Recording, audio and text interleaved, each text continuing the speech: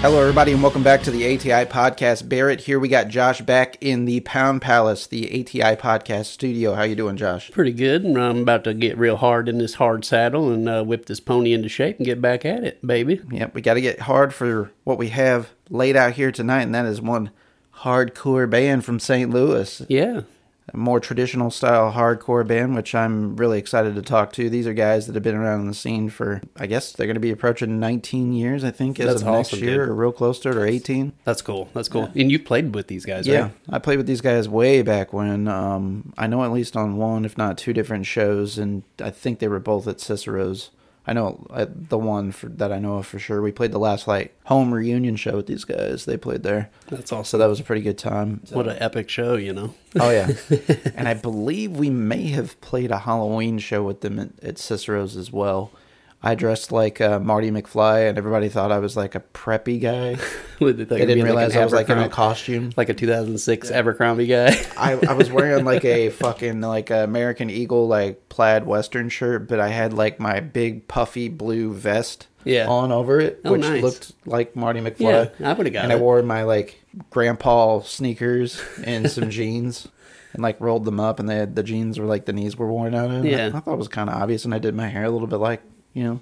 And I was kind of twitching around like Michael J. Fox, Getting jiggy with it. Yeah, exactly. So nobody got it. They just thought I was some preppy asshole, and they're like, "Who's this douchebag?" I got sideways looks all night, and nobody cared to talk to me. So anyways, we're here tonight, and I'm going to get my vengeance on the Disappeared apparently for this. But we're really excited to be talking to the Disappeared. If nothing else, hopefully it'll come across the audio waves today, and then it's just to at least pay homage to somebody that's really been hard at it, beating the pavement this long, and it's unusual to have that longevity, particularly in the Midwest. And I know they have a good name about them, and so I know they're trying to ramp back up here, and then they've got several singles and projects I think that they're going to be revealing tonight that is in the works. And I know that they got a show here in the next week, too, and they're playing with a former guest of ATI Podcast. It's Wes Hoffman, so very nice. Be doing a little local show promotion for St. Louis. So. Yeah, that'll be a good show. Yeah. If you guys need a really nice show to get out and see, go check out that. That'll be great, because Wes is awesome, and these guys are awesome. Yeah. What I really think that the Disappeared is great at, and we'll get into that with them, too, but, before them getting here, is I think they are one of the best live bands in our area to actually see. Not only do they perform, their performances are on par, what you hear recorded, they're able to reproduce that live, but physically, they engage with the crowd. And, high energy. Very high energy. That's cool. They're maintaining, they don't miss a note. Yeah. And this is some fast, punk hardcore stuff. Yeah. You got to have some cardio for that shit, man. It makes the show more memorable, in my opinion. I agree. You know what I mean? You remember how crazy that fucking show was? That's the shit that I love at shows. Absolutely. So, yeah, that's awesome. They're doing that. And I think that bands that bring that type of energy, even if it's not your normal genre that you like, you're going to give more time and attention to, or be more patient with it, because they are engaging you and they are, right. taking, center stage with your attention. So, but yeah, I think these guys are one of the funnest bands to see in St. Louis. And you're really doing yourself a disservice if you've never seen the Disappeared live. So, but we'll go on more about that once we get these guys back on the show. We're kind of doing a traditional format for the show here. Things have been crazy the last several weeks with everything that we've had going on. We went hardcore in October again. Yeah, probably overcommitted ourselves again, just like we usually do. I mean, you and Ridge and all of the boys have been way more busier than me. I've had to miss out on some stuff, but it looks like it was a blast, though. It looks like you guys had a lot of fun, so I'm going to be diving into that stuff since I missed it. So if you guys don't know this and you're still catching up, or maybe you've never listened to the show before, we dedicated October this year but we do every year, to spooky season, of course, and try to do things a little bit more spooky on here. So this year, we dedicated October specifically to iconic horror anniversaries. And so we had a 50 year of The Exorcist, which was a watch-along style, and I'm not really doing these in order, but we had Videodrome for its 40th anniversary. So 1983 that came out, David Cronenberg film. Starring James Woods and Debbie Harry. Then for the 30-year anniversary, we had Kronos from Guillermo del Toro, his first feature. Yep. 20-year, we had House of a Thousand Corpses. And then we, for the 10-year, did The Evil Dead 2013. Right, yeah. And you know what? Some of those were a first for me, so it was Yeah. great, and like I learned so much about some of the films that I had seen that I didn't know too. So it was great, man. I loved that. I think the audience really will enjoy it once they get through all of it. But just to elaborate on some of that a little bit more, in case, you want to tackle that, we do have a playlist specifically for our horror theme month. So you can just check out that playlist specifically on YouTube. I will say that, in recent months, Josh, I'm sure you would agree that I think the more full experience for us now, our podcast, is actually through YouTube. A lot more stuff with the video production and elements infused in that, clips, and that sort of stuff, and throwing up stuff on the screen that we're referencing. Right. And that sort of stuff in post. So, and then you're going to not only see that just here on the main mothership ATI podcast, but you're seeing that on Waxing On with RJ, the physical media curation and local show promotion show, and then Ed Oz in with Brandon Stewart. Knobnard's Closet is his show, of course. The leaning into the D&D world and the minis and 40K Warhammer and RPG games and all that stuff. So we're doing a lot more cool stuff with the video. Everybody's got their own playlists on YouTube. We're not telling you don't listen to us if you don't watch us or on YouTube either. And of course, the convenient audio versions. I know, like, I drive a lot for work. Usually I listen to most of my podcasts like that. So, you got to have those audio options out there too. So I'm not saying you don't get the full effect. But for what we did back in October to circle us back around was a lot of video elements and referring to media and, films. Right. So you kind of have to have that when you're having those discussions. Yeah, right? I mean, you could have a reference to know what people know what you're talking about. You know what I mean? So, yeah. And so I think like one of our more ambitious episodes that we've done to date, the last one, was the Exorcist watch-along. So I think we've technically had a watch-along on here before. Brandon and I, for the first Domnard's Closet, did a pro wrestling match watch-along. Which you guys watched. Which is pretty funny. One of the most fucked up matches. Yeah. It's pretty funny. If you've never seen a watch-along before, basically the concept is that we as the hosts sit down and commentate on what you're seeing. And we can take multiple avenues with that. We can go satirical with it. We can basically, do some improv comedy. Yeah. We can do some literal commentation. We can provide some facts with scenes that you're seeing on the screen from our research that we've picked up on, or things that we've watched over the years, or maybe make those allusions to other work, or point out the cinematic devices that are being used on screen. So it's just a lot of layers to this. So you're going to experience that if you actually do our Exorcist watch-along. And there's a cocktail bonus. There is a cocktail bonus. So we came up with our own cocktail called the Bitter End. Keep that in mind. So you guys got to check that out. Now, it is on the audio version, but again, the video's where you're going to want to see that. We give the ingredients and everything, what we are using for that cocktail, the Bitter End, that is. And there is some liquor in there that's going to put some hair on some chests, regardless of. So yeah, it was a disgusting stout liquor. Yeah, and it is bitter, but once you mix it into a mixed drink, it was actually pretty pleasant and a nice surprise for me. So I'm always down to try a new cocktail. Yeah, dude. I like my alcohol, so nothing wrong with that. So we got a new little drink for you guys to pair with the film. Joey and I. Rackavan, of course, been on the show before, friend of the show. We do kind of news and notes before we watch The Exorcist, kind of spoiler-free stuff. Some analytics, what was going on in the cinematic universe at the time, touching on that, just kind of set the stage for it.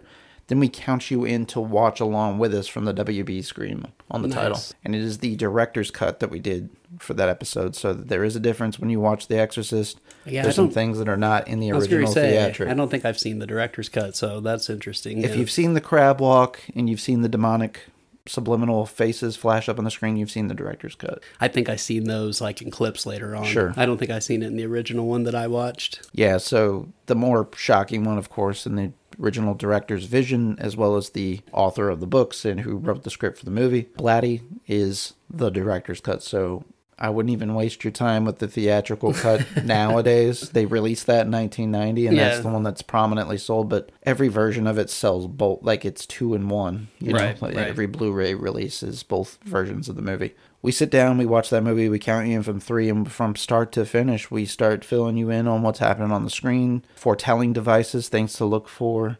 Again, just allegories that you'll see, and we'll point out, you know, when you start seeing, it's just real, there's just real subtleties that the film just builds upon constantly until the final act. So I think that... and what a better film for our podcast because of the localness of it. Like, you know what I mean? The story of it and how it ties into our area and stuff. So, yeah, great movie choice. I'm excited to watch that shit. And if you guys don't know the local tie-in, of course, and this is just a real dumbed-down, simplified version of it, but a boy from Maryland had to use an alias because he was a minor, gets this affliction, and he is sent to a Jesuit mental hospital. But it's like is it religious? Like it's a Catholic. Jesuit. Yeah. So he gets sent to St. Louis, and it's still like even up to 2023 has wings of this institution are still active. Yeah, present day. That's wild, dude. So this is where they performed the exorcism on this person, and the movie isn't set there. It's set in Georgetown in D.C. Right.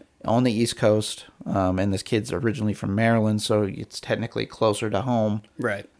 They really just used Georgetown as the basis because it's a Jesuit college, and William Peter Blatty, the author of the book and the writer of the script, went to school there. Nice. So he knew all about this thing happening. You know, it was local lore and newsworthy while he was going to Georgetown, and he actually tried to get his hands on the original diaries.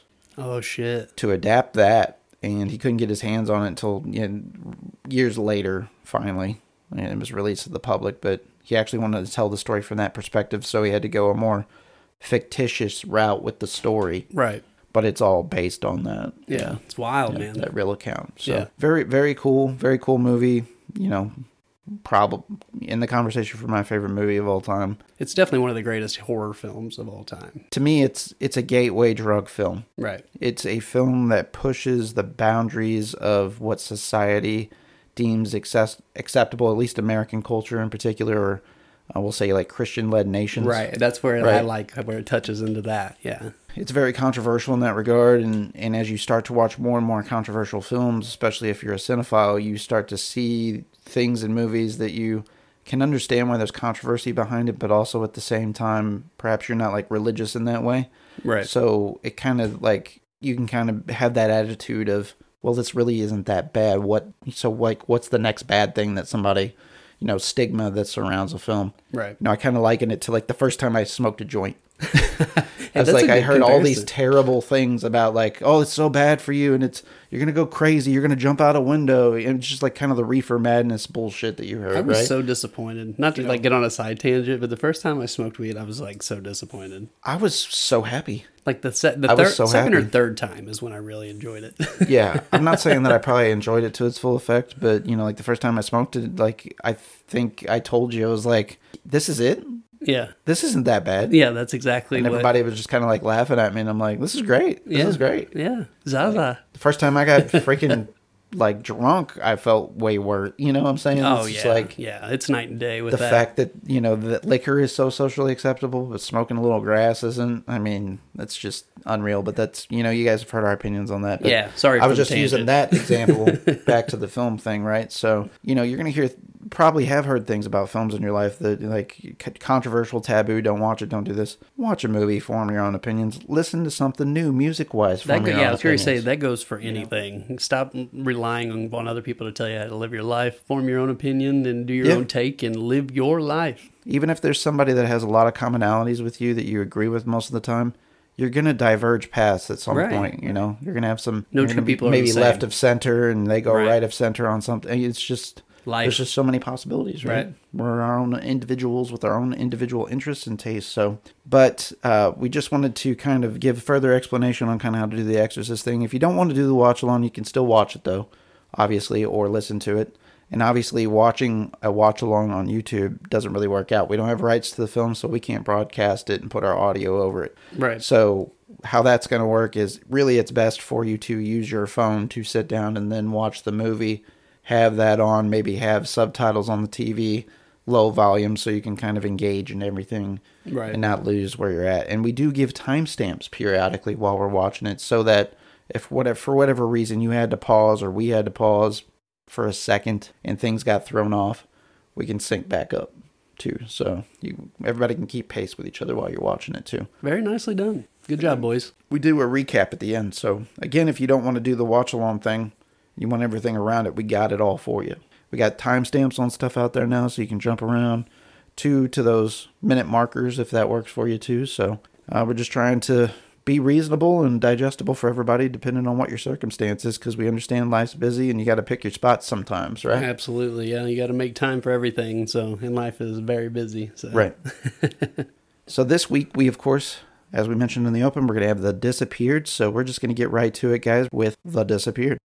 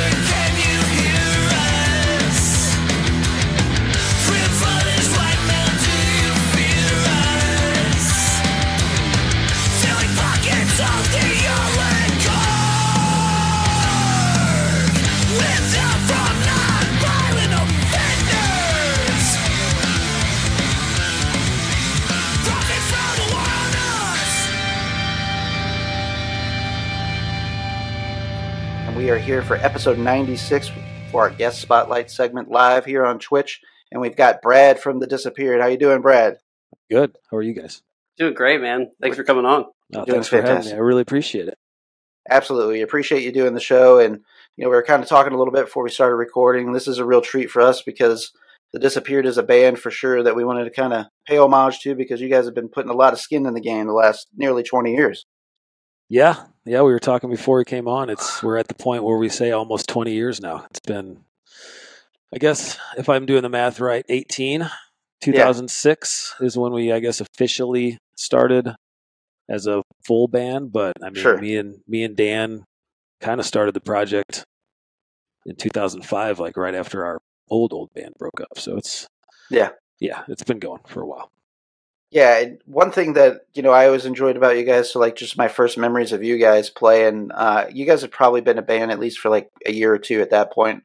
I think some of my old bands may have played some shows with you and stuff, but what stood out to me was like your guys' stage presence, your performance. Like you guys hit all the notes live, but you still like the energy that you bring, like you're in the crowd, you're engaging with the crowd, you guys are engaging with each other on stage. Like that is just, to me, that is the musician's musician. Absolutely. Right there. So that always stood out to me about you guys. That's always been super important to us, especially like me personally. I've always kind of had that, not like, I feel like I'm not as good of a musician as other people because I am just like the singer. So I always felt like it was my duty to like go above and beyond. Sure. Just standing up there and singing. And not that there's anything wrong with that. I have kind of slowed my pace down a little bit. The older I've gotten, I don't exactly jump up and down and jump off of things like I used to back in the day. But, that's like, I want people in the crowd to feel it. You know what I mean? Right. There's bands that I like. I go see and it's like, okay, yeah, that's great. They're good, but I didn't feel anything. So for us to have people feel it, like we want people to feel it. You know what I mean? That's music. Absolutely. To me is also like feel and not just the tune. So if I can get somebody to get like goosebumps on their arms or something during a set, that's what we're trying to do. I mean, how do you expect people to be passionate about what you're doing unless you are passionate about it? Absolutely, 100%. Yeah, and that's just something that really stood out to me about you guys. I mean, and it can obviously starkly stand out depending on like what bill you're on and like the other artists that you're playing with too. Yeah. But I don't know. Is that something that you kind of picked up in your previous band experiences over time? You just knew that was something that would kind of make you an X factor, or? Yeah, I think so.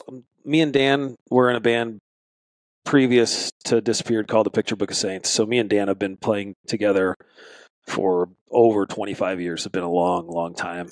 But back then, when we were I guess we started the band when we were late teens and into our like early 20s. I mean, we were party animals, and we just got up there like no holds barred, and I did, at least. I was constantly, like Dan will tell you, I was constantly kicking his chords out of his pedal board because like I was just all over the place, like almost to a fault. But like a lot of the bands that I came up with, like watching the lead man or the front man or whatever, like HR from Bad Brains, and listen to some of the like late 90s hardcore bands, like the singers just would go absolutely nuts, and like I loved that. And that's kind of a way for me to like burn off my energy too, is just kind of lose myself in the set. So yeah, that's that was always important to us. I may not be able to do it as well anymore because my heels hurt and my knees hurt all the time. I've got bone spurs, so I can't exactly. I save like one good jump per set. I have to like time it out because I'm like, pace yourself, man. This is gonna hurt tomorrow, so I can't be doing this crazy stuff anymore. But yeah. Well, you've got some posters there in the background of lead men that do stuff like that, like Converge, for example. Right? Jacob Bannon. That's the man right there. Yep. That's my guy for sure. That is a present I gave to my wife like the first or second year we started dating. Nice. Yeah, Jacob was a huge influence. Like Converge is, I don't necessarily like listen to them all the time anymore, but like, just their entire aesthetic and like their live show, and like Jacob just like losing himself in the music is definitely a huge influence on the way I play music. They've very much got that DIY attitude too, their own label and way they promote other artists. And like, I mean, it's funny like you bring that up because like he literally like, I kind of like tried to pattern like what I do after him, because he is like a one-man deal. Like he does all the artwork, he runs the label, he's like the artistic like vision behind the entire band, and that's kind of, I guess, me filling in for like not playing an instrument. Is like I try to make sure I do all the artwork. I get, band promoter, manager, photographer, artist, social media guy. I just like, because in that way I can keep the aesthetic kind of cohesive, as opposed to like always subbing stuff out and just kind of having like a, not as cohesive of a vibe to our band. So Jacob is he's a bad mofo. Yeah, it's a good guy to be taking notes from for sure. Yeah. Now, something I remember happening very early on for you guys too, I believe it was AP Magazine recognized you guys as like one of 100 bands to know just in the first few years of you being a band, right? Yeah, that was actually, I mean, say what you want about that magazine and kind of how it ended up in its later years, but like in my kind of late teen, early 20s, like that was the mag, man. You know what I mean? That was, you got in that thing and you were, lots of good things happened to bands by being in that magazine. And they had their main writer at the time, Scott Heisel, was the guy that kind of got us in there, and he was like a big proponent of us back in the day, and he's gone on to do really cool things. I still follow him. He's like a great music guy, just like did reviews and has his own email list and stuff like that. But yeah, that was kind of, I don't even remember how that came about. We must have somehow like submitted to that list or something. Right. Or I don't remember how it actually came about, but we were in there a couple of times, and the 100 bands to know was every year when I got that issue, like, I mean, I would scour that list for new music to listen to, because there was no Spotify, you know what I mean? There was no social media. That was before your Discover Weeklies. Right. And it was kind of like the new way to discover new bands other than going to shows or reading the thank you list in bands' Right.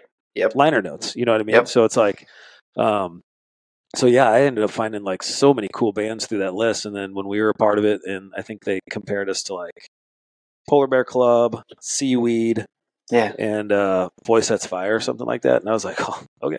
Nice. That's cool. Nice. Yeah. Very so I nice. still have that issue laying around here somewhere. I don't know where it's at, but I do have an issue.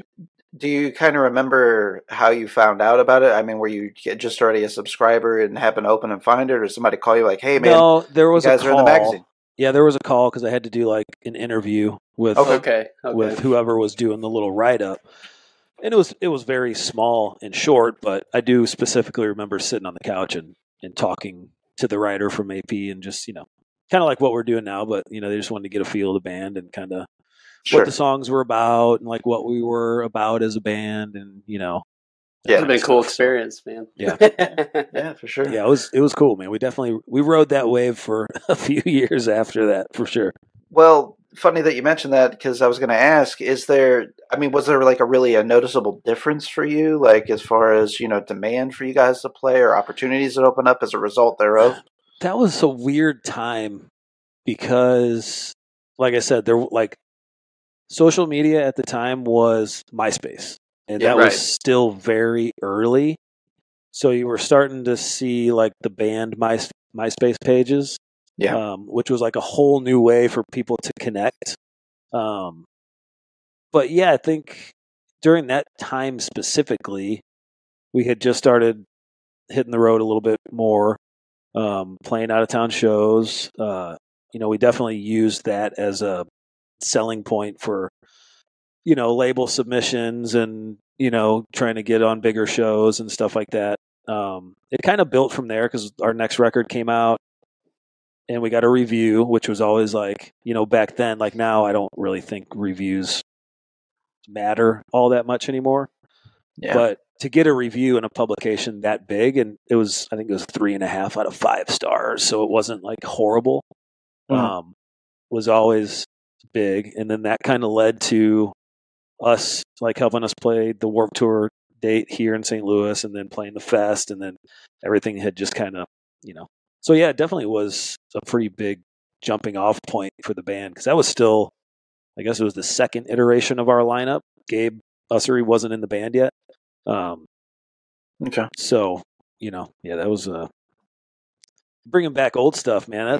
It's cool to reminisce about that though, because I don't really talk about it as a band, but like, I don't really sit and think about like, oh yeah, that was cool to be in that magazine. Well, it's funny that you bring that up too, because it was kind of a weird transition period, because MySpace was starting to take off, and now that we look at it in retrospect, it was just kind of like a shooting star. It didn't really last as long, in the senses of like other social media that we know present day. So right, yeah, it was Facebook and what have you. Kind of took off where they started. I think somebody has said that you can still like get into your old accounts. Yeah, people have told me that, and I've tried, and I don't remember I don't remember the password. I don't either. I wish I did, because the photos. That's what I want, is my photos. Oh yeah, my MySpace photos. I think I actually have like an old T-shirt from MySpace era, and it's pretty bad. Like the design was pretty bad. Like that was kind of in that weird period where like art was kind of weird, and people, the haircuts were right. I think the cover of that magazine was Cobra Starship. Oh damn, yeah, that makes some sense. Not a good band, can say, but that was kind of that was that era, absolutely. And also like the band T-shirt designs sometimes look like they were done in like MS Paint. Yeah. It was some dodgy times, very but big logos, like there's lots of stuff going on, we definitely had a handful of those.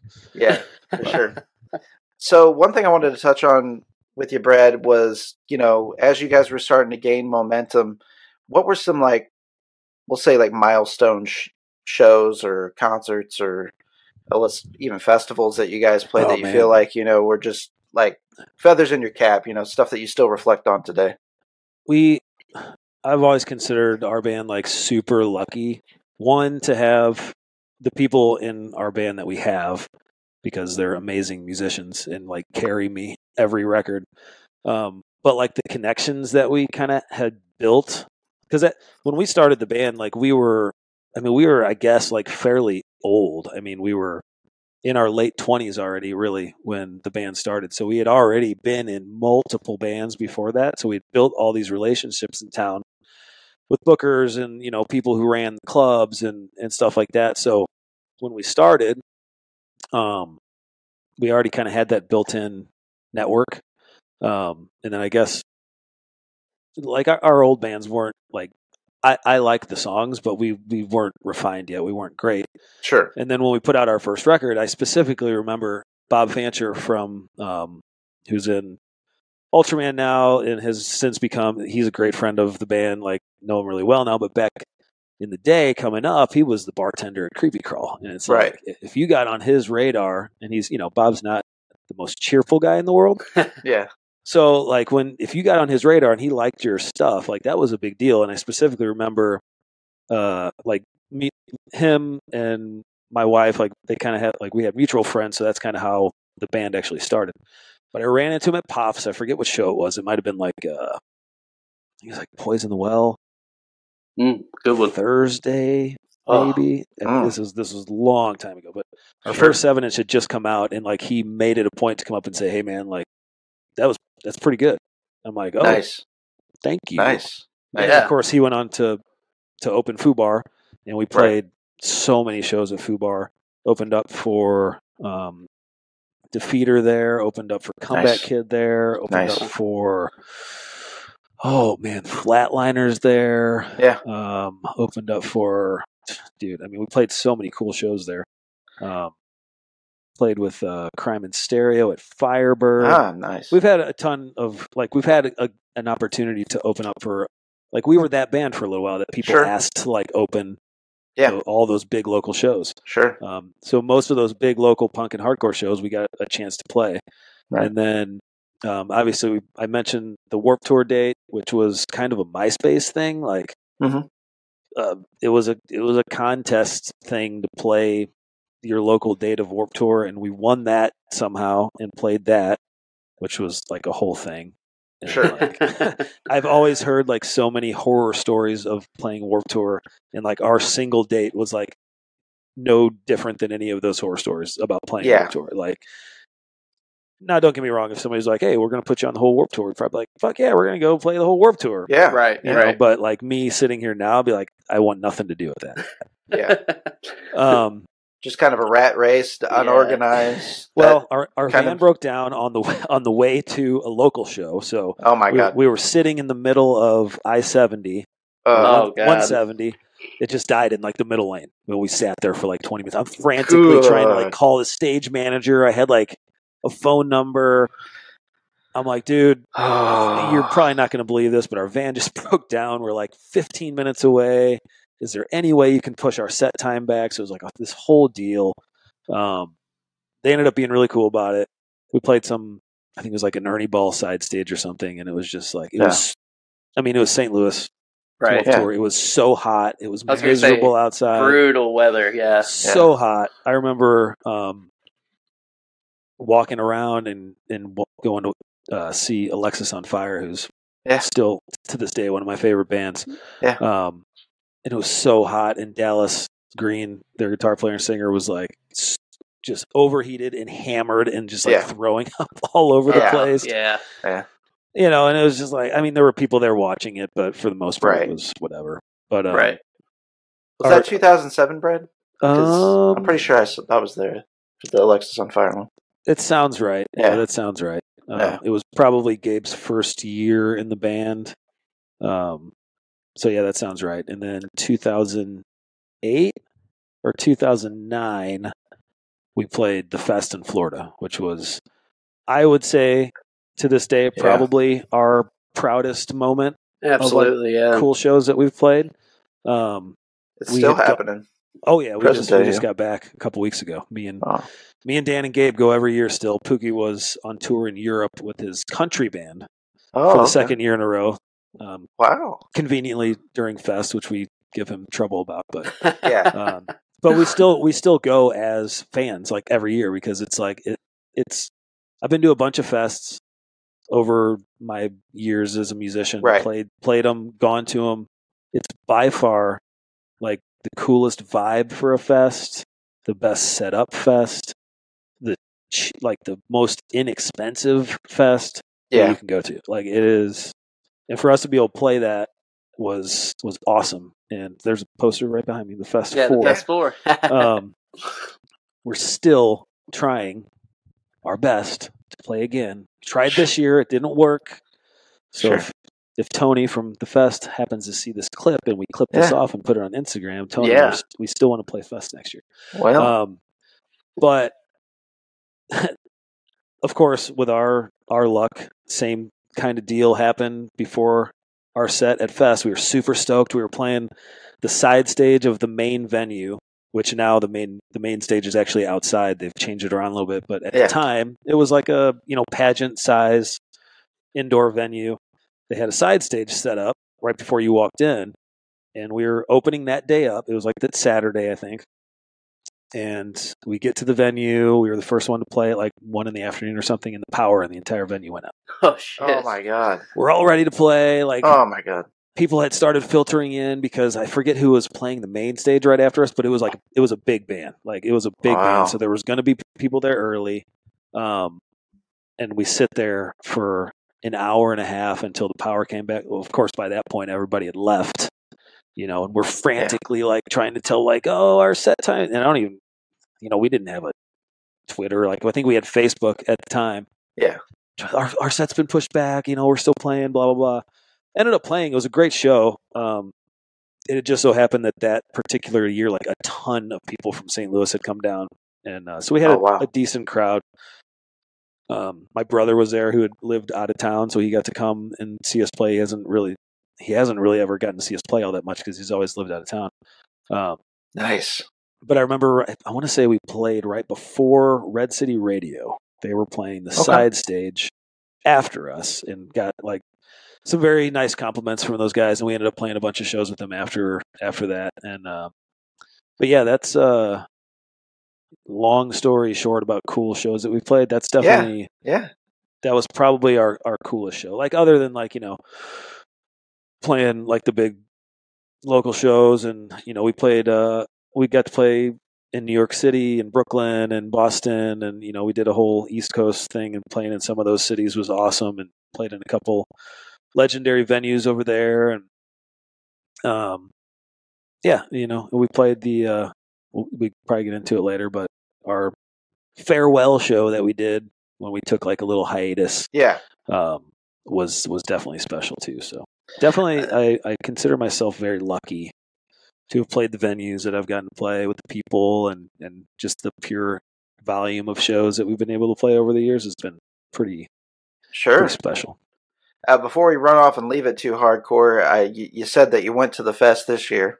Who was your favorite artist you saw this year? Just out of curiosity. That's a tough one. Let's see. Obviously, I was on the fence about going this year until I saw the lineup and saw that Quicksand was headlining the last day. Woo. I haven't seen Quicksand since 1997 at the American Theater with Deftones and Snapcase. Oh my god! And Quicksand and Walter Schreifels. Like Walter's one of my favorite songwriters of all time. Absolutely, I agree. Quicksand's one of my favorite bands of all time. We've covered tons of their songs just because we're such Quicksand nerds. So they played the last night. They played Slip in its entirety. It was amazing. Yeah. So that would have to be my number one. Incredible. Jealous. Yeah. It was here. Let me. I got a peek at my phone because I have pictures. Well, I'm pretty sure Jerome's Dream played. I don't know if you get to catch them. I did not get to catch them because, unfortunately, the way Fest is run is you're going to miss bands that you want to see. Yeah. Because there's always going to be bands butting up against each other. And I had them on my list, and I forget who played at the same time, but it was good enough that I had to miss them. Ways Away was amazing. Taking Meds, we saw nice. Ways Away twice, and we saw Taking Meds twice. Taking Meds is playing Monday at Platypus. Oh shit! With Squint, Fortunate Son, and Family Medicine. It's going to be a insane show. Yeah. If you haven't heard the new Taking Meds record, it's brilliant. It's like modern day Goo Goo Dolls, Gin Blossom, good poppy rock. It's amazing. So we got to see them play twice. Let's see. I Am the Avalanche was a great one for me. I'm a huge fan of Vinny Caruana, who was in the movie Life and has been in like so many other projects. He's one of my favorite songwriters. Braid was amazing to see. Oh yeah, they played Frame and Canvas in its entirety, which was awesome. Sparta played Wiretap Scars in its entirety. Was awesome. That's cool. Saw like half of Gore's set. I'd never seen Gore before. Oh, nice. They opened up the entire fest. They main stage, first band, first night. People running up to I got to be up front for Gore. I want to get sprayed with blood. Yeah. You see these people walking around later that night, just stained red, like completely like. We made the wrong decision. We should have not gone right up front. I was watching safe from the side. It was amazing though. Nice to be able to see Gore was pretty sweet. Saw Thursday twice. Thursday played twice. It was an unbelievable lineup. I mean, the best part about Fest really is not really all the headliners though. It's like they've got a couple really small venues. That you can almost always catch a band that you've never heard of before and just kind of, you're hanging out, next band plays, you're like, holy shit, like who the fuck are these guys? Right. So yeah, that's, if we ever get to play again, it doesn't sound like they're going to stop anytime soon. I mean, well, that's good. Yeah. So our plan is to just keep on keeping on and hopefully filters down that way. So. Well, I'm happy being a Quicksand fan that you actually got to see them do Slip in its entirety, man. That's a dream. Make it even better, like, I mean, I think most people know that they've been touring with Stephen Brodsky now. Yeah, I was going to ask if he played that set with them. He played second guitar with them, and it just, God, Brodsky's one of my favorites too. Caven's one of my favorite bands ever. Yeah. And he fits that band so well. Like Walter. I love Walter, but like the smiles they all had on their faces, like just smiling at each other the whole show. They didn't do any bullshit talking between the songs. Like Walter would come out to like the riser and just kind of look at her and be like, "What's up?" Yeah. Get back and just play the next song. So that's cool. Yeah, it made the trip well worth it. So yeah, I gotta catch Brodsky with him because Brodsky's like, anybody asks me what my like favorite modern day musician is, I usually go with Brodsky by default just because everything he touches is great. Oh, dude, yeah, even no misses with him. His older solo stuff. I don't know if you've ever heard. Yeah, I forget what his first solo record is called.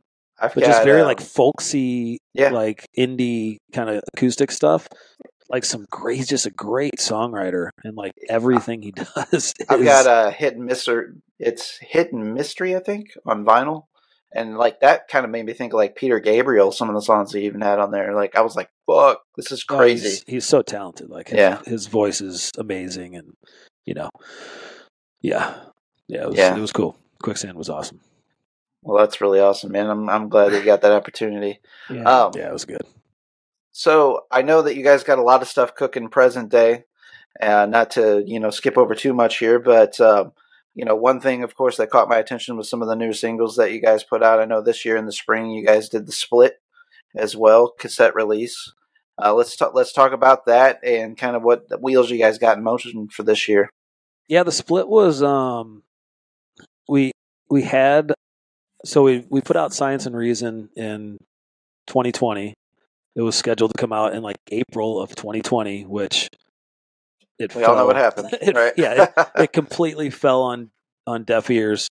It was bad timing. It was the first stuff we had written since like 2000. We wrote like some one-off single in like 2013, but it was the first new stuff we had written in almost 10 years. So we did that. That came out, and then we just, we made it a point to keep playing. We had one song. It's NVO, the short song that's on the Split. Yeah. Mike Jones from Encapsulated, a handful of years ago, put out a comp called Quarter Hour Power, where there was like, I don't know how many bands on it, but it was 25 minutes long. I'm an idiot. 25 bands. Every band had a song. It was a minute long or less. And we weren't like quite active at that time, so we didn't have anything. But he said he was going to do a volume 2. So when he said that, we're like, oh, we'll crank out a short little song. So we wrote NVO specifically for that. Well, that never materialized, and we just kind of had that song hanging around. And then had started writing again, and like wrote the second single, Hydrophobia, like pretty quick. Yeah, like very quick. Within like very good, yeah. Like within a couple practices, like the song was done. And we were kind of trying to figure out what we wanted to do with it. We're like, well, it's only like 2.5 minutes worth of music. Like I would love to put it out on our own, but I don't know if it's like financially like worth like. Right. We're not a band that is just going to put something out digitally. Like I've always, it's my OCD. I have to have a physical copy of it. Yeah. So we're like, well, what about doing a split 7-inch? We've never done a split before. So we started thinking of bands who were our homies and we've played with like multiple times in the past over the years. And Breakmouth Annie is always one of those bands that I don't even know how many times we've played with them, but just we've been down with each other since day one, back in the Lemons days when Lemons was having punk rock shows. So they were down to do it, and it was going to be a split 7-inch, and vinyl turnaround times were still insanely slow. Like, yeah. Like most of the quotes I got were giving me like a year turnaround time for a 7-inch. And I was just like, like I really want to put it out on vinyl, but I don't want to wait a year for 3 minutes of music to come out. Right.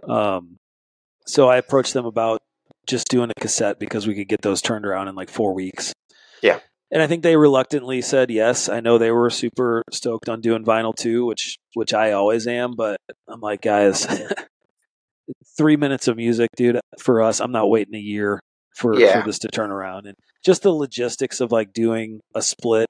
And it's not anybody's fault, but you're not on your own clock. You're on somebody else's clock too. So it just took a little longer to put together than I was anticipating. And then the turnaround time for the vinyl was a no-go. So we just did it on cassette. I think it turned out really cool, though. I think I did all the artwork for it. I did all the photography for it, did the layout and everything. I started shooting film photography again 3 or 4 years ago. I guess it was probably right during the pandemic. Yeah.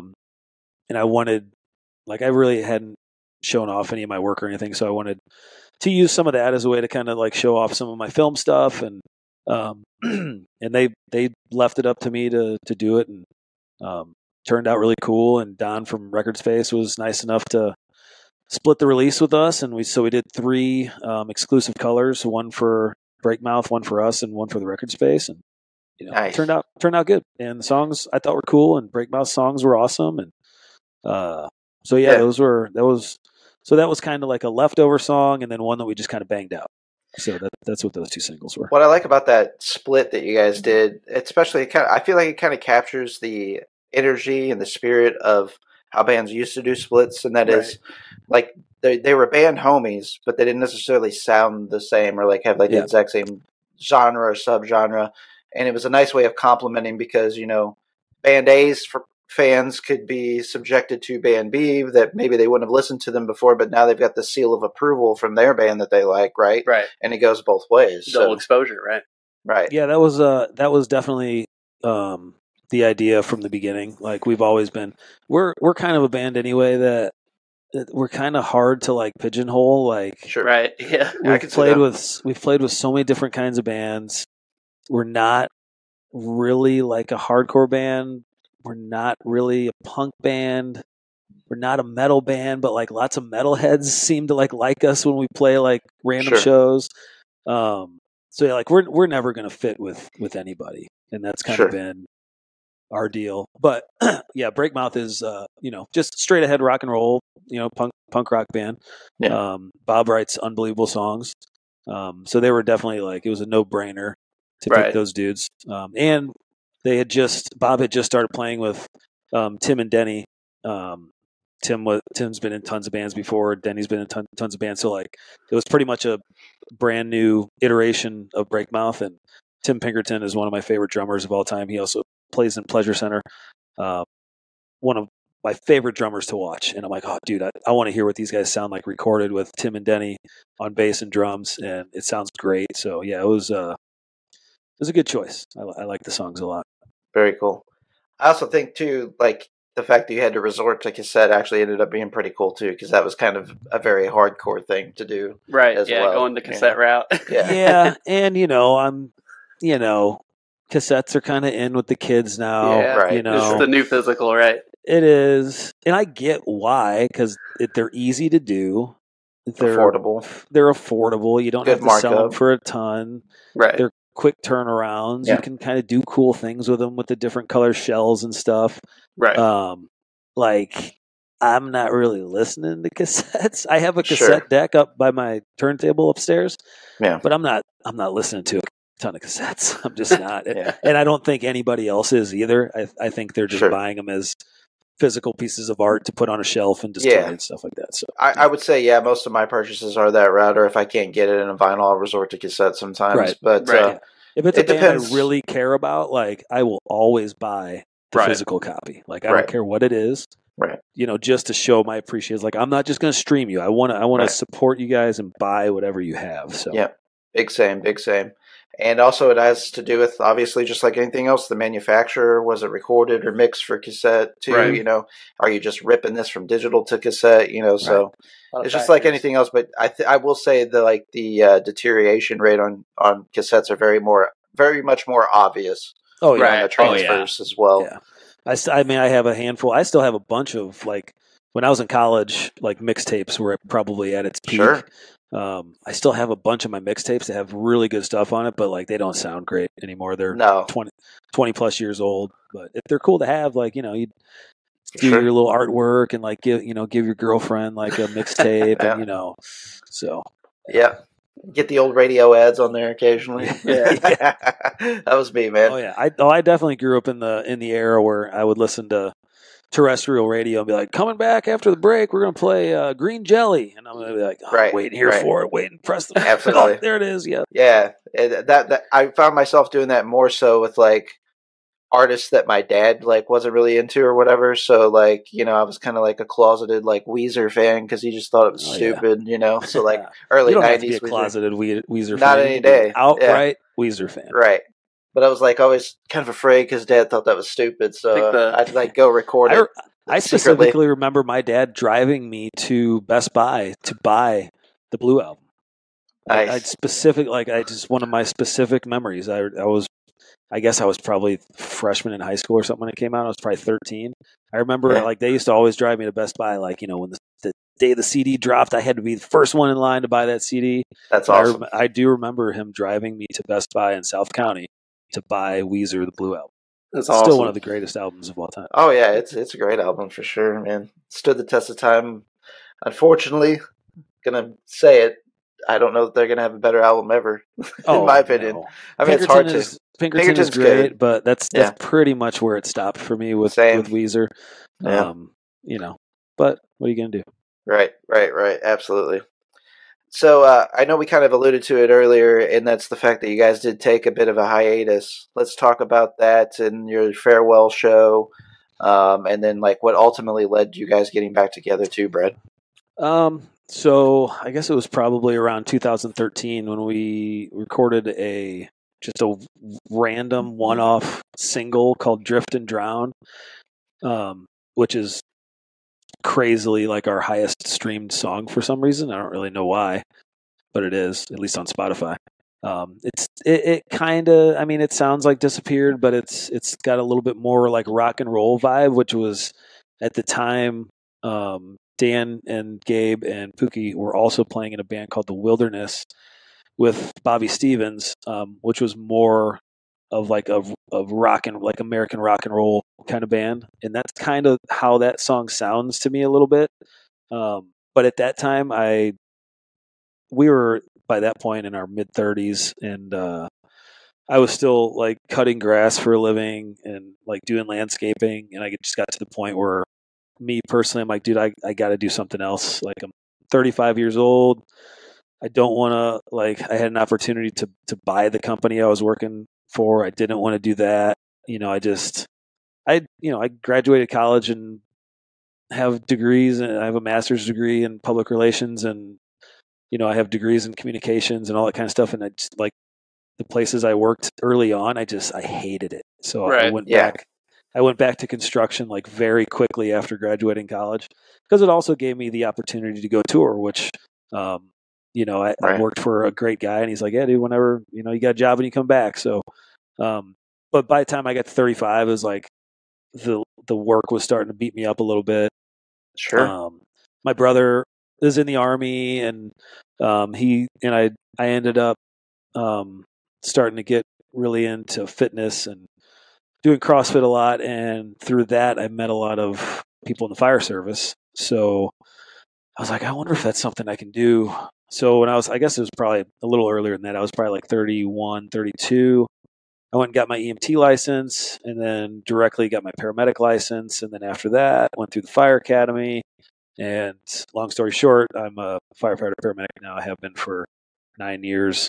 That's awesome, dude. So during that time of like all that school, like, paramedic school is a year long, and it's a ton of clinical hours at the hospital. It's a ton of clinical hours in an ambulance. It's school, and then going through the academy is every day for like 4 months. I just didn't, we had kind of fell off practicing. We weren't writing new songs. We weren't playing shows anymore. I had all this stuff going on, so I was like, what if we just, like, because Dan's been one of my best friends for almost 30 years now. I'm like, dude, we're not going to break up, but let's just say we're going away for a little while. Yeah. Hiatus. We'll call it a farewell show. So we played a farewell show. I think it was in 2014 or 2015 at the Demo, with Better Days, who we've played thousands of shows with. Not thousands, but a lot. And that was kind of it for that. And that kind of lasted, I don't know. I mean, getting a job at that time in the fire service was very time consuming, like testing everywhere, driving all over town to drop, applications off, and then going and testing and interviewing, and then not getting it and going to the next one. So we ended up we all still hung out anyway. But we all ended up being in the same place at a memorial service for our friend Eric Fritz, who I used to spin records with at a place down on South Grand, and he'd been in the music scene in St. Louis for a long time. He was a few years older than us, but ended up being like one of our like biggest supporters as a band. Has done a couple tattoos on me, did a bunch of artwork for us, was at every show, like would tell everybody who would listen about us.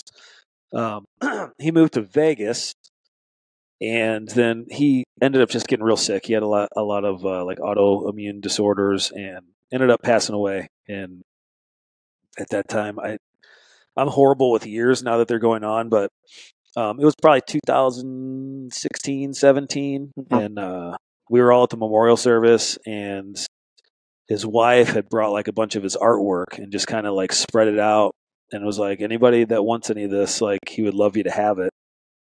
And there was a skull with like these feathers coming out of it that he had done for one of our t-shirt designs. And I was like, oh man, fuck. That kind of hit me, Yeah. And we all just kind of looked at each other. We're like, why are we not playing? Like, and at that time I'd gotten past all, like, I'd gotten a job, and, everything had kind of slowed down a little bit.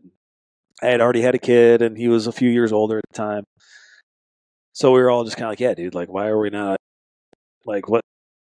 Let's just play. Who cares? Like, we don't have to like go on tour all the time anymore. Yeah. We just practice, and we, have a built-in practice space in Gabe's studio. Like, right. What are we doing? Right. So that's kind of where the comeback started, and we played a comeback show at Sinkhole with Breakmouth and Better Days. So yeah, that's kind of how that happened. Yeah, and Sinkhole is one of my favorite places to go, and definitely the right kind of place for your vibe and the type of performance that you guys bring. Yeah, that's just our style, man. 100 people, pack it in, play on the floor. You know, kind of the way Platypus is now. Right. Which is where we played the last couple of shows, but you know, and it's just been kind of, it's almost been it was a blessing in disguise, I guess, to take that little bit of time off. Because now we're kind of like back in this mode where it's like, all right, like we put out writing new songs again, like for us at a pretty rapid pace, which is for most bands still pretty slow paced because we're all still crazy busy in life and stuff like that. But but once the split came out, I'm like, dude, this is probably the best stuff we've ever done. And Gabe has only grown as an engineer, so it sounds amazing. Yeah. And now he's stoked to like make the next release like sound even better.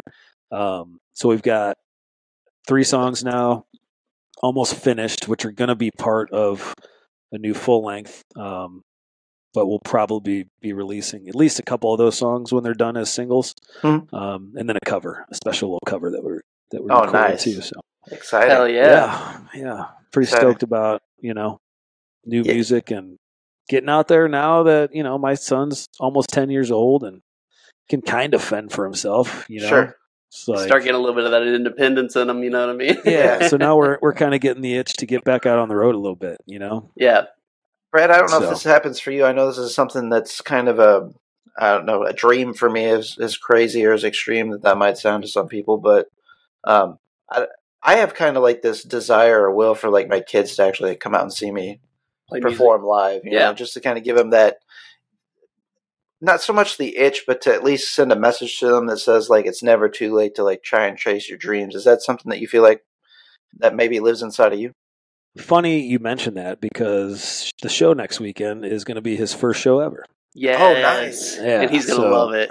Very nice. I hope so. He's a very shy kid. He can be a little awkward sometimes. Yeah. But he's my only child, so I have one. So it's just it's me and him and my wife all the time. And I kind of met my wife through music too. So music is a huge part of both of our lives and our family's life, and there's always music on.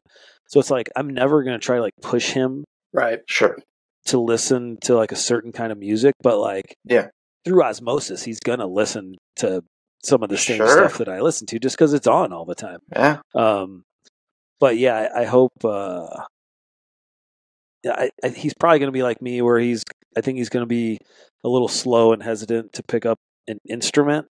Which is like one of my biggest regrets ever is that I just couldn't sit down and focus and play the guitar for more than 2 minutes at a time without seeing a squirrel and like going and doing something else.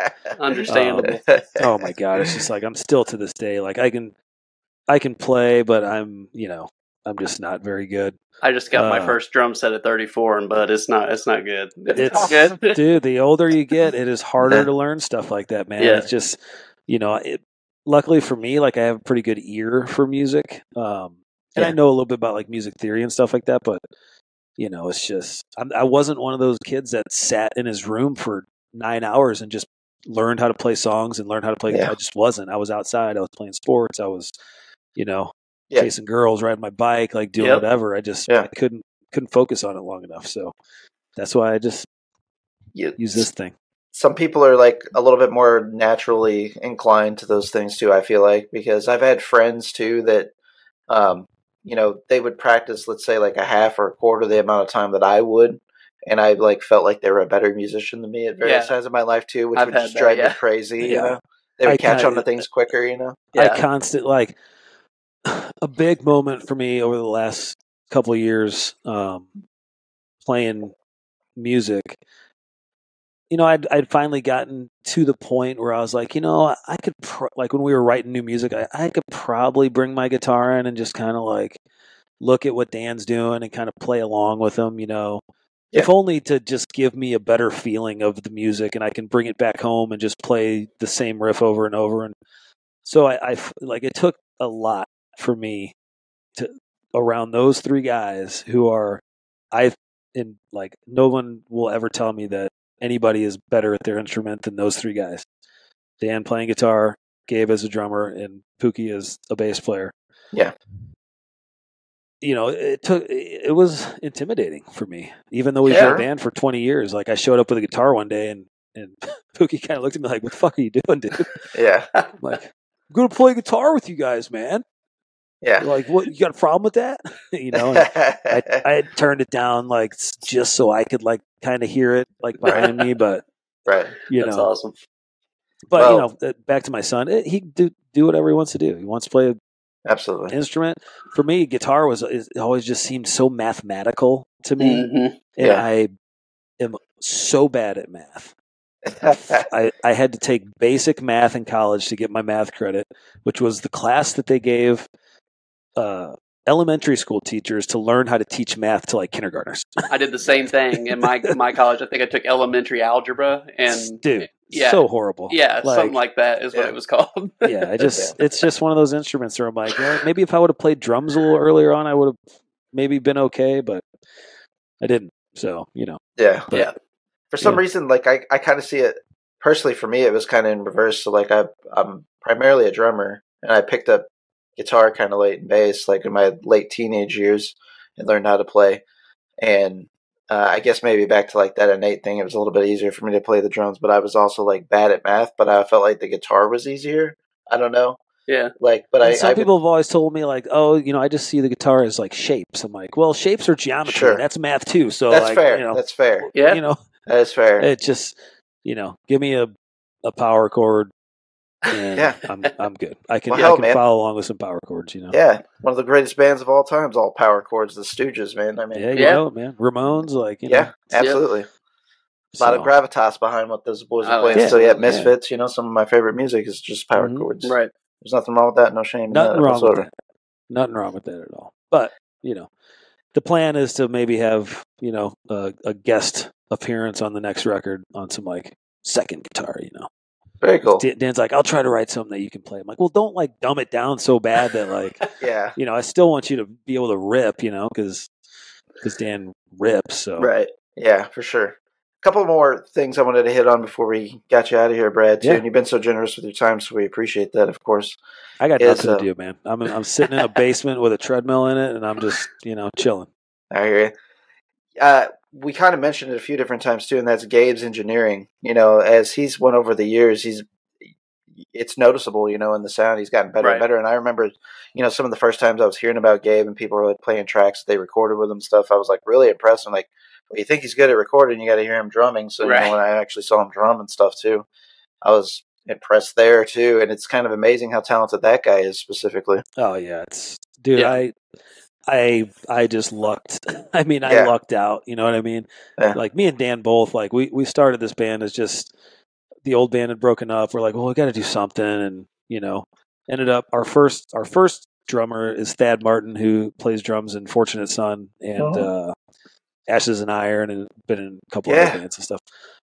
Good guy, and he's an amazing drummer too. But at the time, like when we started it, he was in another band, and he was just kind of doing it to do it because he was a friend of my wife or whatever. And the fact that me and Dan just like kind of Gabe and Pookie both like just fell into our laps. Like, I mean, we asked them if they wanted to do it, and they said yes. And then we've had the same lineup now for probably over 15 years. So. Very nice, very nice. Yeah, such a talented dude for sure. Yeah. And I know you guys got some shows coming up too, right? Or at least a show next weekend in particular, I know. Next weekend, playing with Wes Hoffman and friends, good friend of ours. We're super honored that he asked us to play this show particularly. Yeah. It's at the Duck Room. We've never played there before, so I'm stoked to play that room. Mark another one off of our list. Yeah. And then, so his idea behind this show was to have like one like kind of scene veteran play, one out of town band play, and then one like young band play. So Uncanny Valley, the local band, super young, I think. Stay the Course from Kansas, and then us, and then Wes and friends, and that'll be probably our last show of the year. I know it's their last show of the year. Yeah. And then we're just going to start kind of hammering away at the new record and see what next year brings us. Very cool. And of course, anybody that's watching us now and watches the show or listens to the show is aware of that name, Wes Hoffman. Wes, a former guest of the show. Great guy. So if you guys haven't gotten a chance to check out Wes, And you guys haven't checked out the Disappeared. You got next weekend, right? Right. So two birds, one stone, right? Yeah. Two birds, one stone, baby. Tickets are on sale all over all of our socials and Instagram and stuff. The link's up there.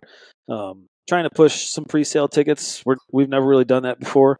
And Wes said he's never done that before either. So we're just trying something different. We're doing everybody who buys a pre-sale ticket gets entered into a drawing for like a T-shirt and some merch from all the bands playing. So, I love that. That's a great idea. If you buy a ticket through Ticketmaster, you got a chance to win some cool shit. Hell yeah, that's awesome. Very cool. Well, I would like to transition to the point for our audience to get you to know you, Brad, personally a little bit better and some of the things about you, too. So, one thing in particular, we've kind of touched on some of these things so far, so I'm kind of curious to see what you might throw at us, and that is, what are some like musical influences personally for you that maybe somebody would not suspect, judging a book by its cover? I mean, if you don't know me very well, my one of my favorite music genres of all time is ska and rocksteady and reggae. The band before my emo rock band or whatever, I was a part of the third wave ska, 1995 through 97 or 98, and just became obsessed with that music. Was that the Pro Skater revival? That's what they call the revival of that music, the Pro Skater revival period? It was probably a little before that. This was probably, I guess maybe what really popped it off back then was Boss Tones, Mighty Boss Tones, and Rancid Out Come the Wolves and stuff like that. Yeah. But yeah, I've just rocksteady particularly and reggae. I love that music. I don't really think that influences my band stuff at all. Sure. But yeah, definitely love that. And my favorite band of all time, which, take it or leave it, say what you want to, I don't care. Oasis is one of my favorite bands of all time. Oh yeah. Yeah, absolutely. So just absolutely there was a meme that was going around not too long ago. It was like that. It was something that meme where it's the guy and his girlfriend and the other girl's walking away and he's looking at her, Yes. And it was me, all my friends listening to new music, and the girl walking away was just Oasis, and the guy's just looking at Oasis. Going back to your comfort. Yeah, dude. There people say what you want about the Gallagher brothers in that band, right. But they had some of the best. They've written some of the best songs.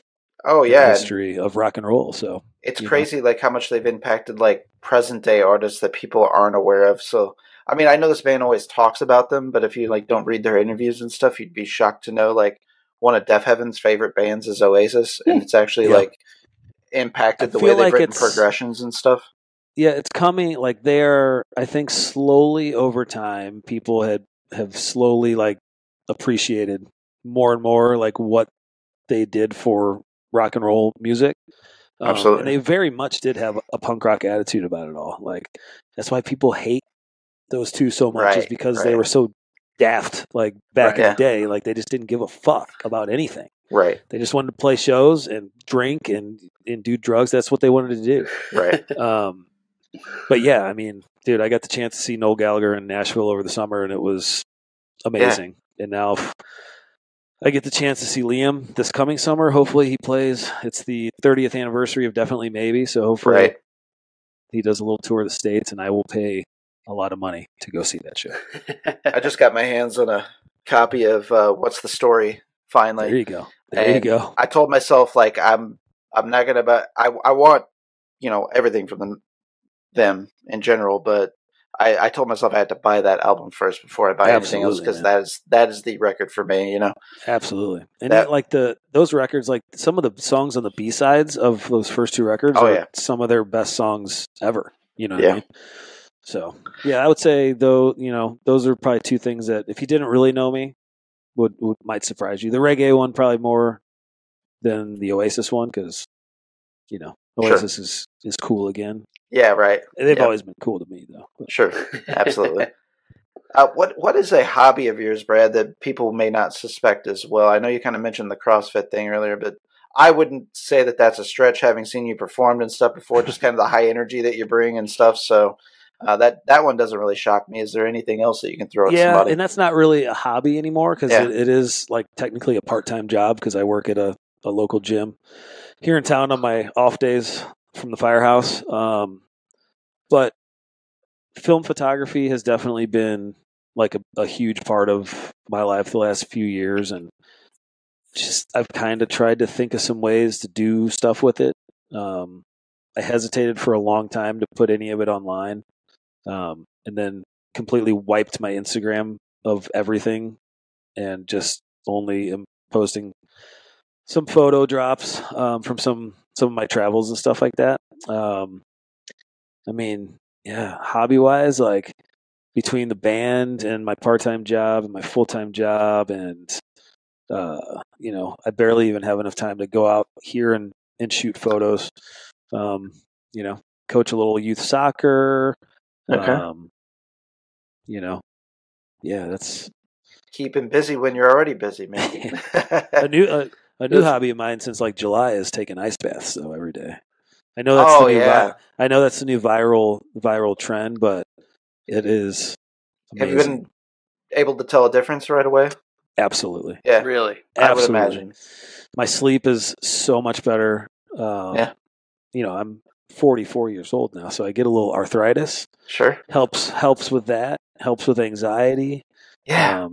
It's actually been really good. It's been really good. That's awesome, man. So are you just like doing this at home in the tub, or did you get a special vat? You can get these like $100 like little vinyl tubs that you set up. We have one at work. It's kind of making its way through the firehouse now, and I just have one set up in the back. And I get it down to about 47 degrees and sitting there for 4 minutes. And man, I got to do this. I do want to try it, but I'm like, I will tell you this, like. You do kind of start getting acclimated to the temperatures where you can get like a little bit colder, but it is never not hard to get in there. Like I'm sure. Every day. It is so hard to get in there. I saw a joke the other day, and it kind of goes along with CrossFit back in the day where people are like, oh, the hardest part about CrossFit is not telling people that you CrossFit. Right. Now it's like the hardest thing about doing ice baths is not talking about that you do ice baths. Yeah. Well, I noticed when somebody turned me on to like actually taking good. What do you want me to do? Yeah. Right. Somebody like turned me on to taking cold showers, and I was like, "Oh no, I'll never take a cold shower." That's a huge thing. I'll never do that. And I started doing that, and that improved a lot of stuff for me. Blood pressure and anxiety, and absolutely, and just helps wake you up. Like I was talking to somebody at work the other. There's a reason why the ice baths have been in like training rooms in like athletic facilities for 50 years. You know what I mean? It works. It just so happens now that somebody did it and put it on TikTok, and now like everybody thinks it's this viral trend when it's been going on forever. Right. Yeah, for sure. I wouldn't call it a hobby, but it just popped into my head. Hey, I'll count it. Yeah. Anything to help with your mental health or whatever. Or anything. And that's absolutely true. That's one of the main reasons why I started doing it. A lot of our material recently has been like my struggle with anxiety and like mental health and stuff like that. And that's kind of why I dove into it to try and see if that helped out a little bit. And it does for a period of time. It's not an end all be all, but anything that you can do to improve your mental state, you should be doing. Sometimes it's kind of like the death by 1,000 cuffs method. You have to kind of take those multiple stabs from various angles. Let's talk about artists that the Disappeared have not played with that might be like on a short change wish list for you. Like what would be, let's do the old Mount Rushmore. So 4 picks, like what's 4 artists that you guys have not played with that would be kind of bucket list bands for you? Oh man. Well, I think if you were to ask the band as a whole, Quicksand would be on that list. Helmet would be on that list. Nice. Trying to think of some other bands that like we've always covered bands before, and that was kind of one of our things for a while. Was picking like a cool cover and like learning it and playing it at a show for a little bit of a stretch, and then doing another one. I would say if Lifetime ever got back together, to be able to play with Lifetime, a close second would be Kid Dynamite, because we've covered some Kid Dynamite stuff. And then if you're going to bring it all the way down, I guess, Painted Black would suffice, because they're still active. Right. And Dan Yeaman is the king. I would say those probably 3, I guess. Quicksand, Helmet, and then any iteration of like the Lifetime family tree. Okay. Yeah. Solid. So let's lean into your personal fandom some more. So let's say that you were to book a dream festival and you could see anybody anytime, regardless of live or dead. What 4 acts are you going to see? A proper Oasis reunion. There you go. Number one. Everybody's talking about it. Yeah. Nobody thinks it's going to... I don't think it's going to happen, ever.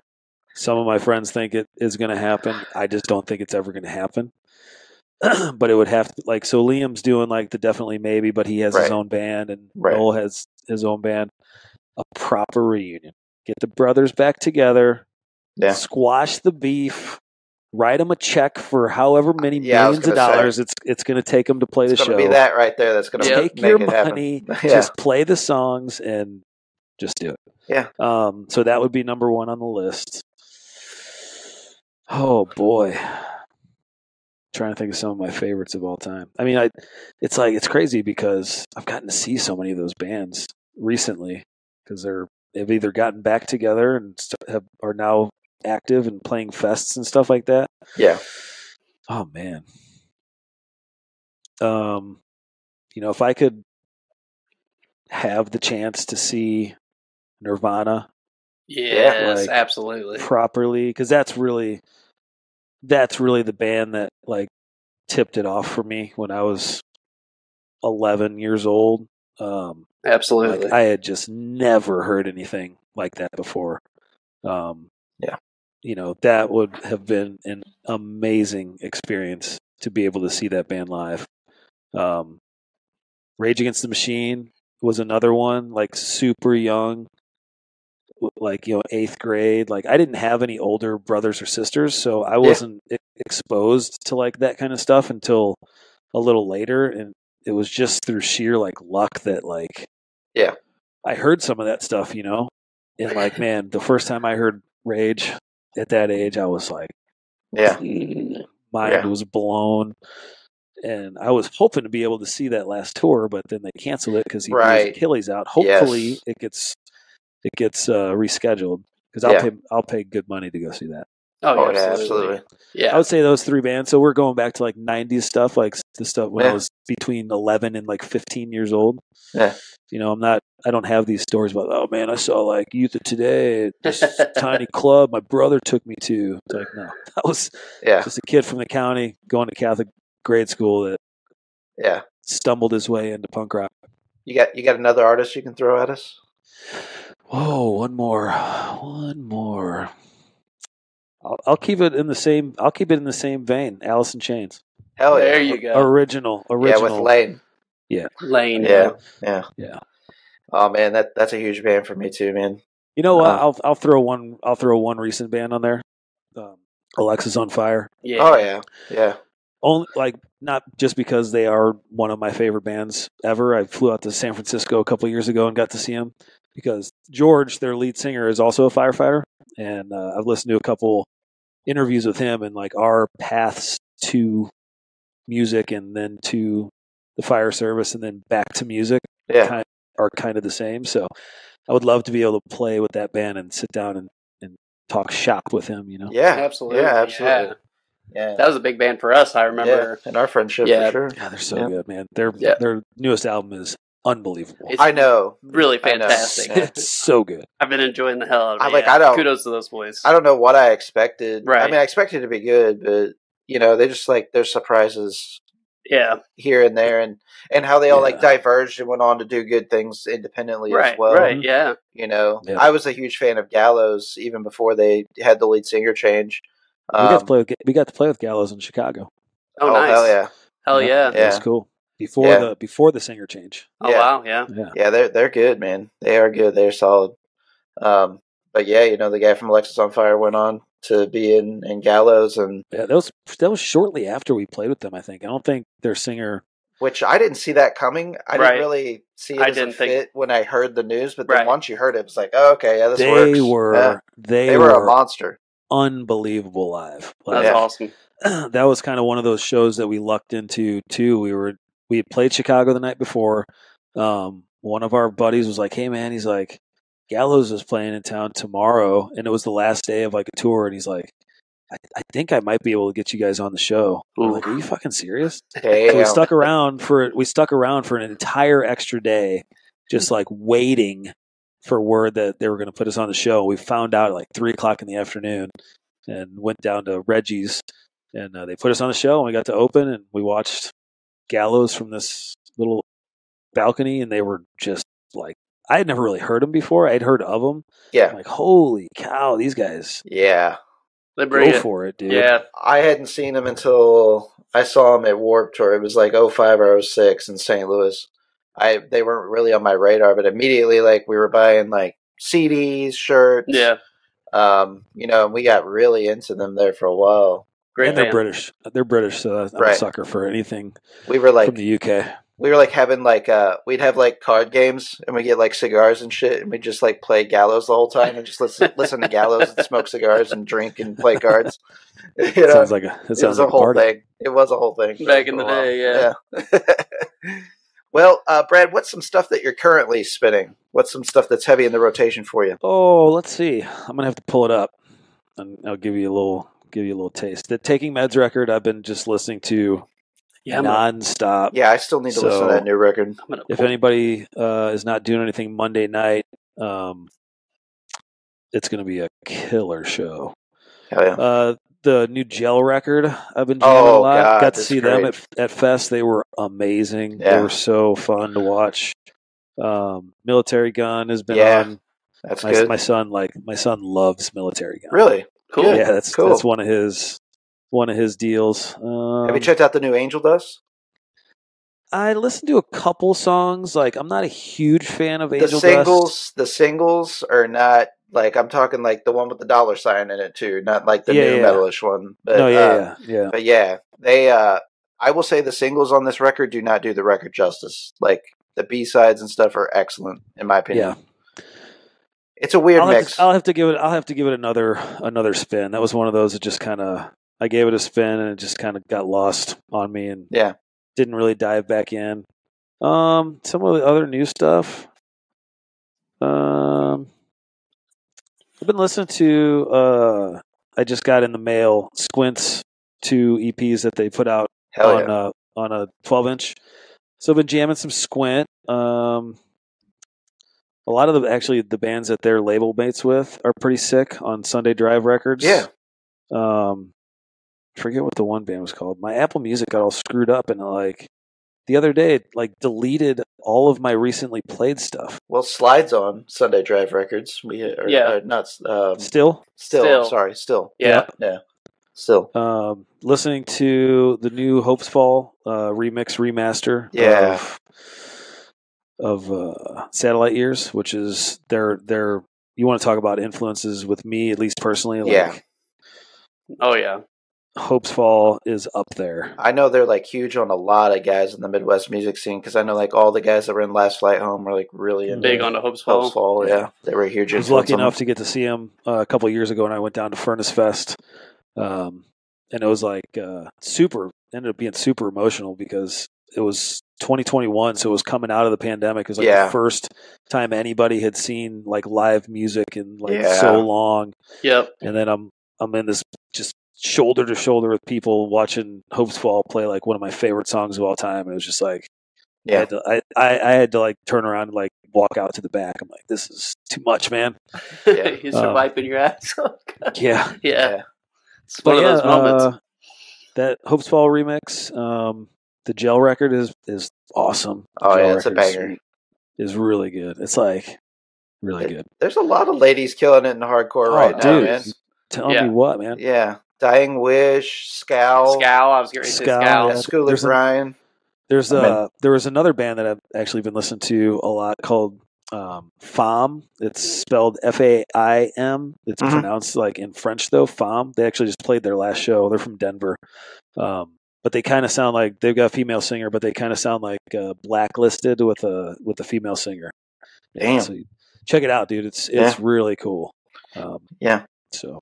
New Year of the Knife Sick too. Oh gosh, man! I'm in like a weird I don't listen to a ton of hardcore, but like I'm in like a phase right now where there's a lot of new stuff out that like I'm really digging like a lot. Terminal Sleep. They're out of Australia. They're really good.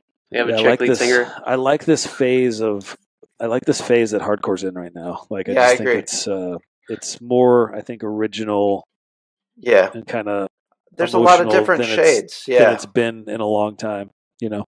Yeah, there's a lot of different shades and subgenres that are kind of offshooting, and I see a lot of like homage being paid to like older works, even like 80s hardcore, but still yet doing something new and fresh. Like another band that I will like sing the praises of. This is kind of like off the female led ones, but Spy is a band. Oh yeah, that we've had the honor of. They let us feature one of their singles on the show. Back when Roe v. Wade was overturned. Yeah. And those guys are freaking cool. That's one of my favorite records that come out this year too. But yeah, a lot of good music in hardcore in general, regardless of who's fronting the band right now. It's in a good place right now. Yeah. And hey, St. Louis is bearing its flag out there too. We got bands like music is popping right now for St. Louis. Killing it, man. Right. Squint, Direct Measure. Yeah. Man with Rope, like our boy Johnny's new band. We played with them at our little tape release party at Record Space, and I was like, dude, you guys rip. Like anytime Johnny X is in a hardcore band in St. Louis, it's probably gonna be pretty good. So yeah. But our good friend Jason and Storm Ruler, they're doing big things. They toured with Cannibal Corpse in Europe. That was cool. Damn. Things, yeah, that's. And I think they played with Dark Throne, and it was crazy. Yeah, they've had all kinds of opportunities too. Yeah, and they're really blowing up. It's cool to watch a kid grow up and then get to play shows like that. St. Louis right now for sure. Yeah, it's going off for sure. It's going off. In fact, I forget who the article was written by, but it was a nationally syndicated magazine. But they had just done a piece on the St. Louis music scene, how it was having a revival, and it was one of the spots to actually look at. Yeah. And I did share it a few days ago, I believe, on our Instagram stories.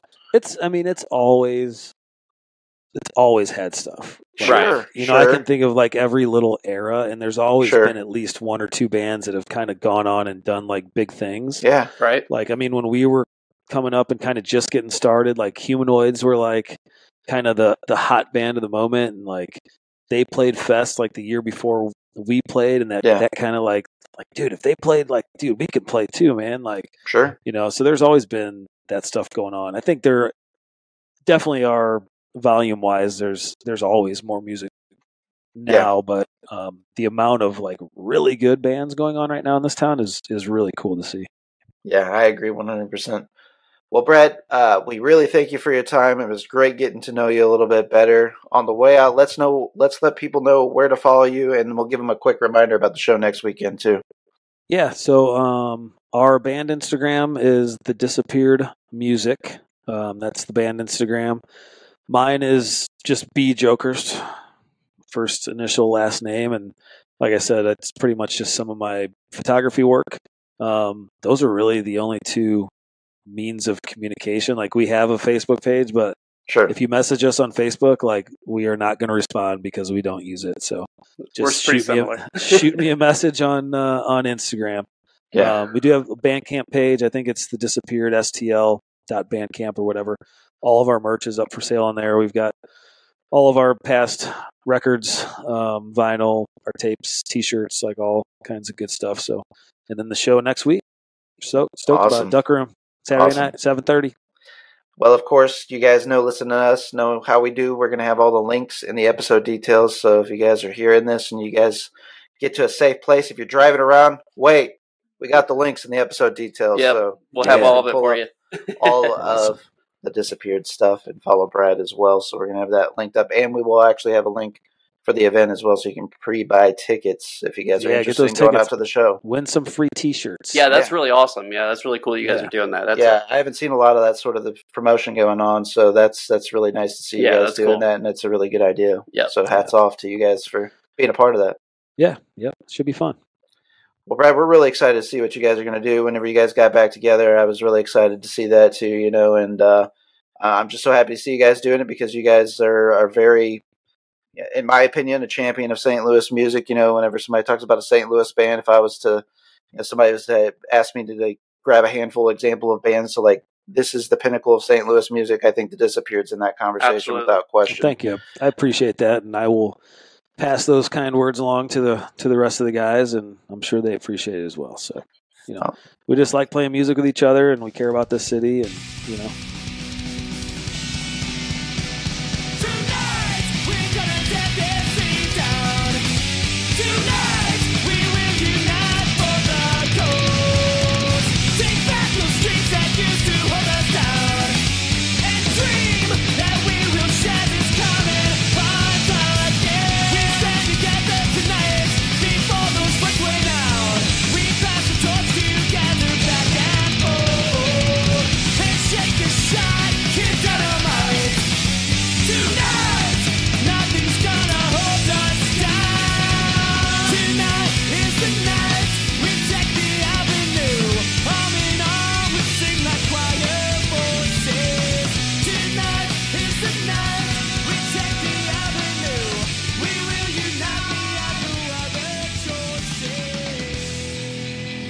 Thank you all for sticking around after the break. It was a big time pleasure to talk to Brad from The Disappeared. Yeah, he was great. He's like doing all kinds of great, cool stuff too. I didn't know he was a firefighter and EMT and all that. So that's cool, man. Hats off to him. Thank you for everything that he does because that's a big job up there, especially in South City, man. Like it's wild. It's wild up there. Yeah, for sure. It's one of those, emergency services that people I feel like take for granted. Absolutely. Like anytime somebody says like firefighter, I think at least people of our age or whatever, probably like shades of your mind go back to like things like 9/11, of course. Right. Those were like the number one heroes that were saving lives, pulling people from rubble, this and that, dealing with the effects of it present day. So, but like people don't understand just like the everyday stuff that they deal with, trouble of that you can have, with dealing with smoke environments and things like that, the carcinogens and terrible shit that you're breathing in. And they do more than just that. So hats off for that line of service. That's, it's hard work, and but somebody's got to do it, So kudos, Brad. So guys, we're very excited about what The Disappeared has in the works going forward. Of course, check out the episode details so you guys can stay in touch with Brad and The Disappeared and everything that they got going on in particular. And let's get out to that show, support them, support West Hoffman as well. Yeah. Oh, Wesley boy. Yeah. Former guest. Yep, former guest. So they're going to be jamming together coming up, so you guys need cool to get see those guys cross-pollinating out there. We'll take all the credit in the world. It's our doings, right? Yeah, it's the ATI magic. Yeah. They got that ATI hot brand, right? We're giving them the rub. So, and no, we say that all in fun. These guys are like way credible. Didn't need anything to do with us. It's just a joy to get to be able to talk to people like that and feature talented people in St. Louis and what they're doing and what they got going on. So yeah, they've been jamming for a long time and they're still doing it, man. So hats off to them. That's awesome. And I'm really excited. I know we said banger when he talked about the newer song and didn't lean into that too much, but yeah, these two new tracks they got going. I'm excited to see where The Disappeared is going, with recorded music going forward too. Absolutely. I think it's going to be excellent. So guys, let's talk about what we got coming up next. We got like a quick turnaround by the time you hear this. The live event will probably have already happened, but you'll know what's coming next in the recording queue. So our next episode is going to be with the band Horsewhip on Iodine Recordings. We're very excited to be talking to these guys. These guys have roots all the way back into the early 90s in the Northeast hardcore and East Coast hardcore scenes and stuff. So, and of course, you guys know that Iodine connection back when we talked to Jerome's Dream. And so we're going to be probably getting a lot more Iodine artists going forward. Casey over at Iodine's the man, and we appreciate thanks so much. Routinely talking to us and sending us talent, and it's a great relationship that we've started to build with Casey and Iodine. So we're really excited about having that conversation. And a band we talked about today, Quicksand, they're on Iodine, and that's going to be a dream band for me if we can land them at some point. That would be amazing. Yeah. Hopefully Casey can talk them into it to humor us for at least 40 minutes or whatever. Yeah. Hell, 10 minutes. I'll take whatever. I'll take whatever I can get, especially if it's old Walter talking to us. Yeah, man, that would be a dream without question. And he's got, I mean, you can talk about Gorilla Biscuits and all the various things that he's done over the years, too. He's just an insane musician. Yep, we got the Horsewhip interview coming.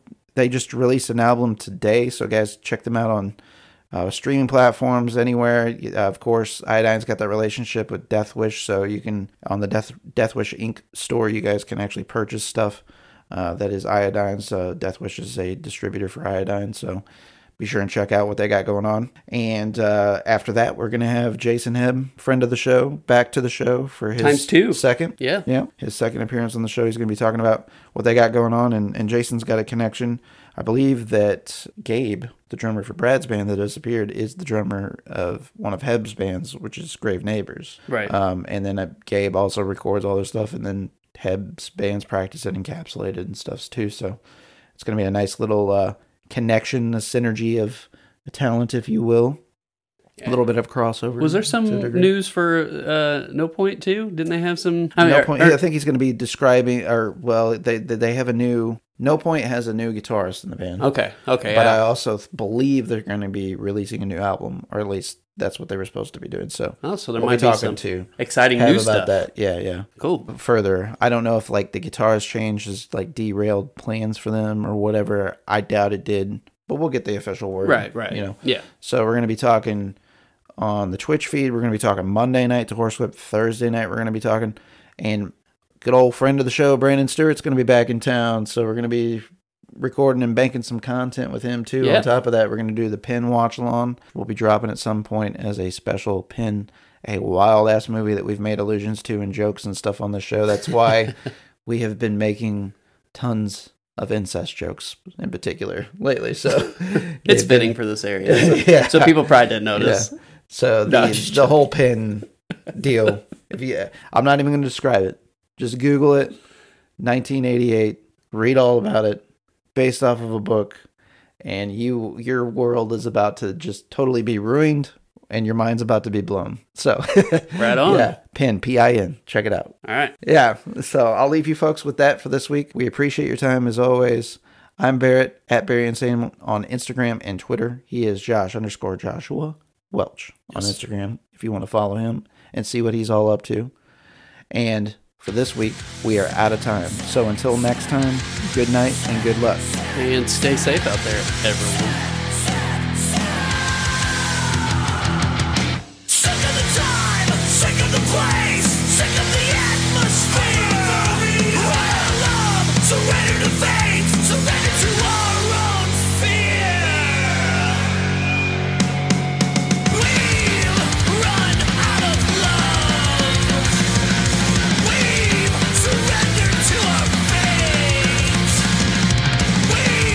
Surrender to fear, now there's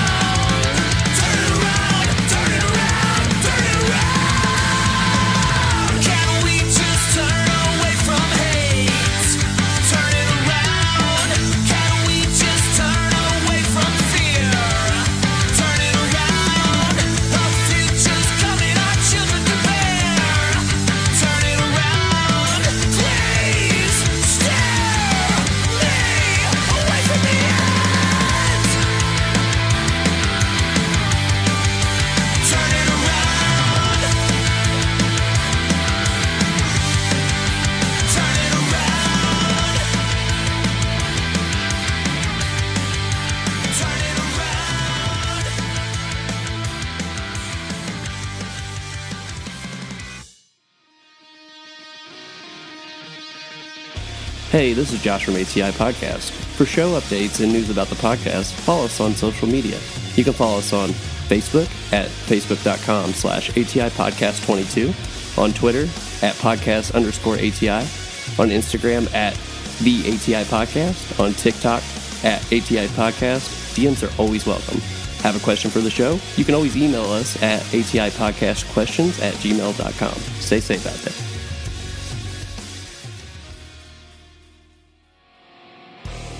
This is Barrett from the ATI Podcast. Each week, Josh and I discuss current events, pop culture, music, TV, movies, politics, sports. Nothing is out of bounds. You can also tune in to learn about rising artists, small businesses.